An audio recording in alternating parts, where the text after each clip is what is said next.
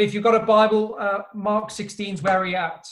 And before Tam reads to us, I was asking the Lord about what did he want to say to us this Easter time? And I just heard him saying three things. One is to live as those for who the resurrection matters. Because it's God's power that raised Jesus from the dead. And so why do we think that when we pray, it doesn't matter? If we lived and as we prayed for those who the resurrection mattered, it would make all the difference, and we will pray all the more for the kingdom to break in. The second is this, that we're to be an Easter Sunday people, that we've got something to share. So often us in churches go around being miserable. And sometimes we kind of miss the joy of the resurrection.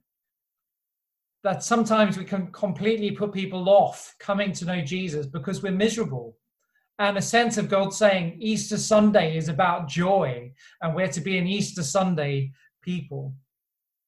And thirdly, the third thing I felt the Lord saying to us is, live as though sin is defeated. It's done. It's dealt with. And that means we go to the places that seem the darkest. We go to the places that Jesus calls us to go and bring the light of Christ into those situations. Nowhere is too dark for Jesus to go. And we as light carriers into those situations, we as Jesus carriers into those situations are called to go. Are called to go and to go and to go and to go. And so in light of that, I wonder, Tam, would you like to give us our reading? So Mark 16, 1-8, and it's from the New International Version. Jesus has risen. When the Sabbath was over, Mary Magdalene, Mary the mother of James, and Salome bought spices so that they might go to anoint Jesus' body very early on the first day of the week, just after sunrise.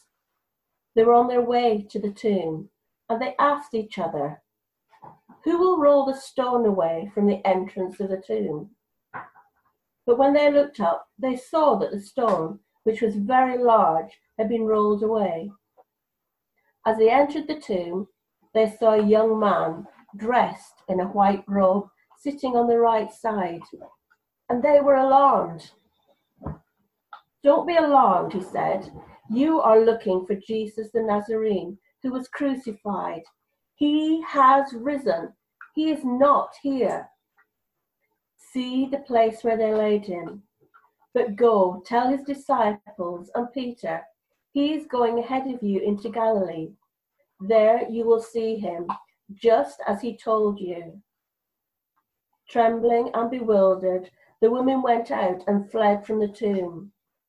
They said nothing to anyone because they were afraid.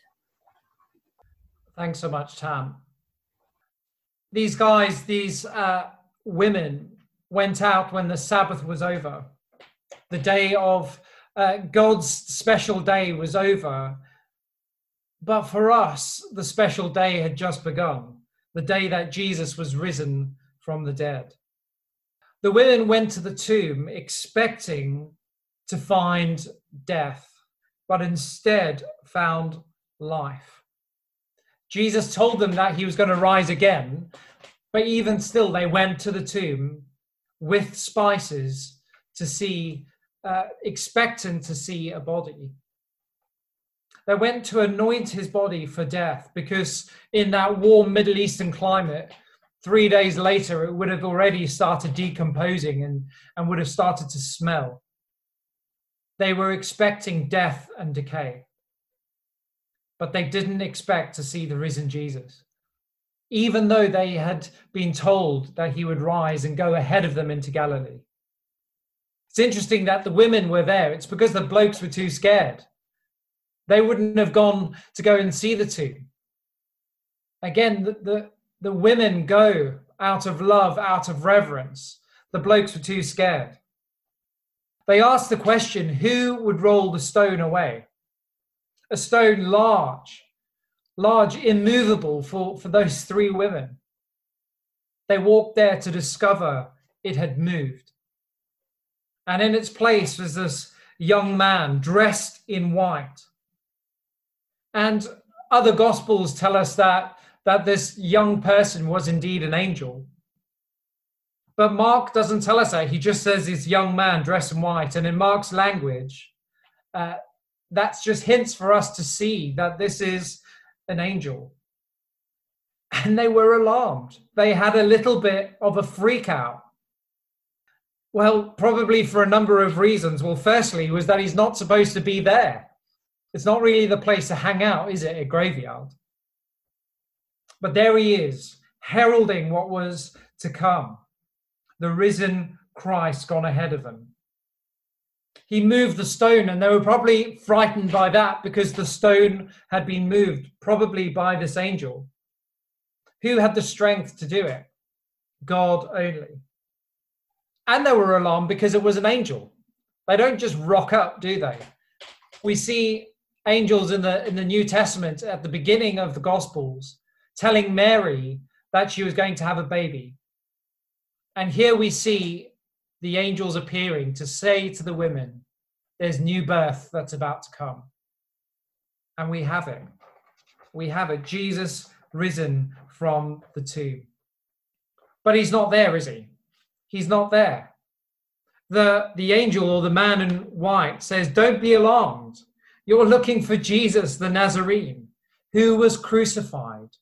He has risen. He is not here. How much more did they need to hear those words? Even to the point of the angel says to them, well, look where they laid him. It's gone. He's not here. No one's nicked it, but he's risen again. Go and tell them. Go and tell the rest of the 12. Go and tell the 72. Go and tell all the people who are in that upper room. We think round about 120 people. And guess what? He also says, go and find Pete. Go and find Peter, the one who betrayed him. Marked out in this gospel, Matthew doesn't say about Peter. But here Mark says, even Peter too. That the one who betrayed him is now no longer there. Jesus has come to say, come as you are. Come even in the betrayal. It's all right. I'm alive. And he's going ahead of you, just like he promised. He's going to Galilee. He told you it was going to happen. And go. Just get going. See, there's no time to linger at the tomb. The work is too great. There's no time to linger in the pain of the cross when the resurrection is before you. Get going, guys. Get going to Galilee because he's going ahead of you.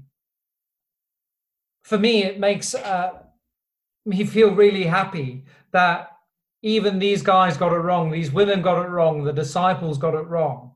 Because I need constant reminding. I need constant reminding that he is risen from the dead, and that makes all the difference. I need constant reminding that he loves me unconditionally and would die and rise again for me. I need reminding that he goes ahead of us, and he goes ahead of me into the situations that I don't want to go into. But what's really interesting with these women as well is that they legged it. They didn't hang around for very long. They went. Trembling and bewildered, the women went out and fled from the tomb. They said nothing to anyone because they were afraid. They were afraid because of what had just happened, that they might get caught by the people that were there. They were afraid out of the bewilderment of coming into contact with an angel and coming into contact with an empty tomb. And the one that they loved, the beloved one, the teacher that they'd been walking with for 3 years, wasn't there. They didn't hang around. The one we have been walking with for all of our lives is not dead, guys. He's alive. He's chasing after us. He's going ahead of us into the places that we don't want to go. Here they said that they didn't tell anyone, probably the other people rather than all the other disciples, because the other gospels say they shared it with the three at least, because they were afraid. The first evangelists were afraid as well. I don't know about you, but that makes me also really pleased, because sometimes I'm afraid to go into the places where Jesus asks me to go. I'm afraid of telling people out of their reactions to what the words they hear me saying are. But Jesus is alive. Jesus appears to them. Jesus tells them to go. I wonder what you think then.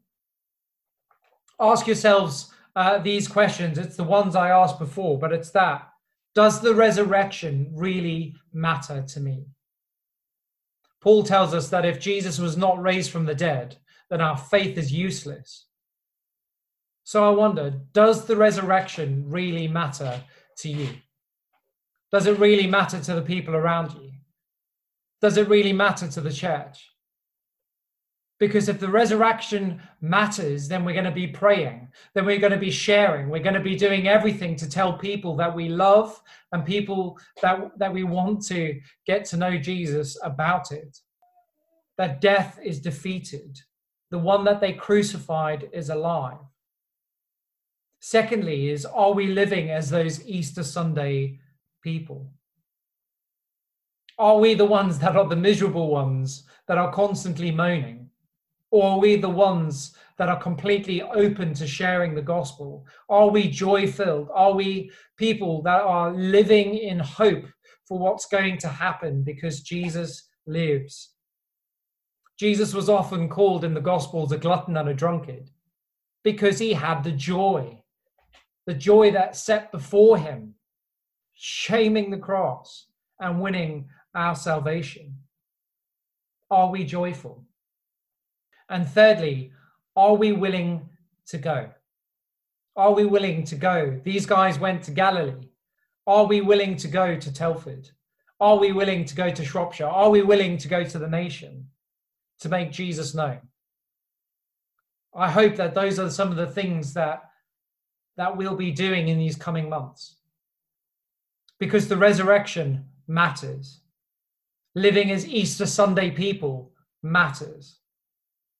And us being willing to go out really matters. Just like those women, those first evangelists, we're called to go, not just to stay, not to make a holy huddle, but to reach people with the things of the kingdom. Let's pray for a moment and ask the Spirit to come and enable those things to happen. Father, thank you that you don't leave us as we are, but you sent your Spirit on Pentecost, but you also breathed on your Spirit onto those disciples that they wouldn't be afraid. And Holy Spirit, would you come and breathe afresh on us? Come, Holy Spirit. Come, Holy Spirit. Arrest our hearts, arrest our minds. Holy Spirit, come and show us that the resurrection matters. Come and bring peace in this time. Holy Spirit, come and help us to live as Easter Sunday people, people that are alive with joy and hope because we've surrendered our lives to you. You are everything we live for. And Holy Spirit, would you kick us out? Would you kick us out into the places that we need to go, where we're fearful to go, the places that we think is the furthest away from you? Because, Lord, that's where you are. You go ahead of us. And, Lord, we want to go ahead too. We want to go ahead of maybe where the rest of the church is at the moment. We want to pioneer new things. We want to reach out. We want to show your love, Jesus, to those around us. So, Holy Spirit, would you come? Would you fill us afresh? And maybe just now as we're praying, why don't you ask the Holy Spirit to come on you? Come and fill you afresh. Come and minister to those places that you need him to. Come, Holy Spirit. Come, Holy Spirit.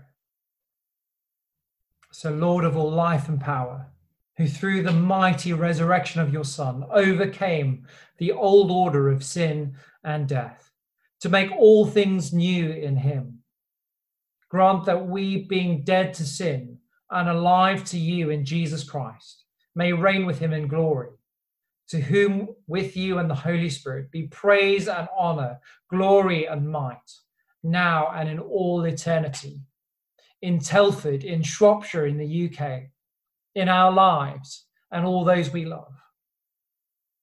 Amen.